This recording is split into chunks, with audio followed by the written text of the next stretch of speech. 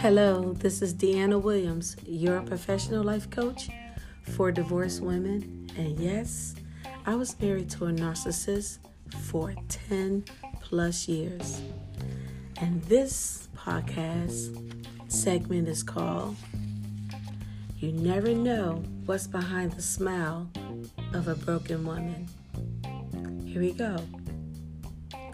Man, oh man, I would smile for hours while working in my business. I was building a amazing brand. For days I smiled, even when I knew I was depressed, miserable, hurt, destroyed, and just downright mentally beaten by the depths of my soul. But I kept on pretending that big, beautiful smile of mine was always present in my everyday walk of life. When people saw me, they saw that smile. And I would get compliment after compliment. But no one saw the defeat that was behind my smile.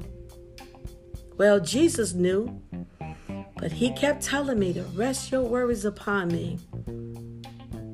But for me, Jesus was moving. He wasn't moving fast enough for me. So I sought out a therapist because I knew I was doing the right thing. I needed a therapist that could heavily medicate me so I can have what I thought the best coping mechanism so I can personally function at my own capacity that was perfectly fitted for me by my broken smile. I said, screw this world. Fuck them all. People saw me and all they knew was, hey girl, I love you. Hey girl, you're beautiful. Hey girl, you strong. Again, compliment after compliment. And no one saw that broken upside down frown or heard or saw my silent cries from within. Was I really that great at covering up my brokenness? Was my cup really runneth over?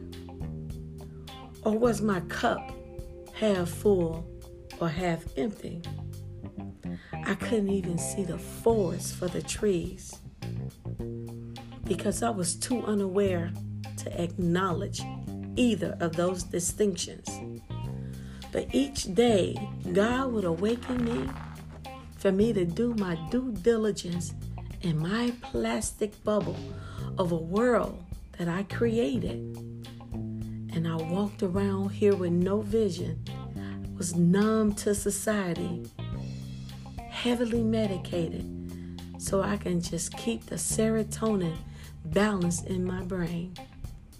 And every day I anxiously awaited for my work day to end so I can go into my cocoon of depression where it was comfortable for me and it allowed me to be me and it allowed him to cheat.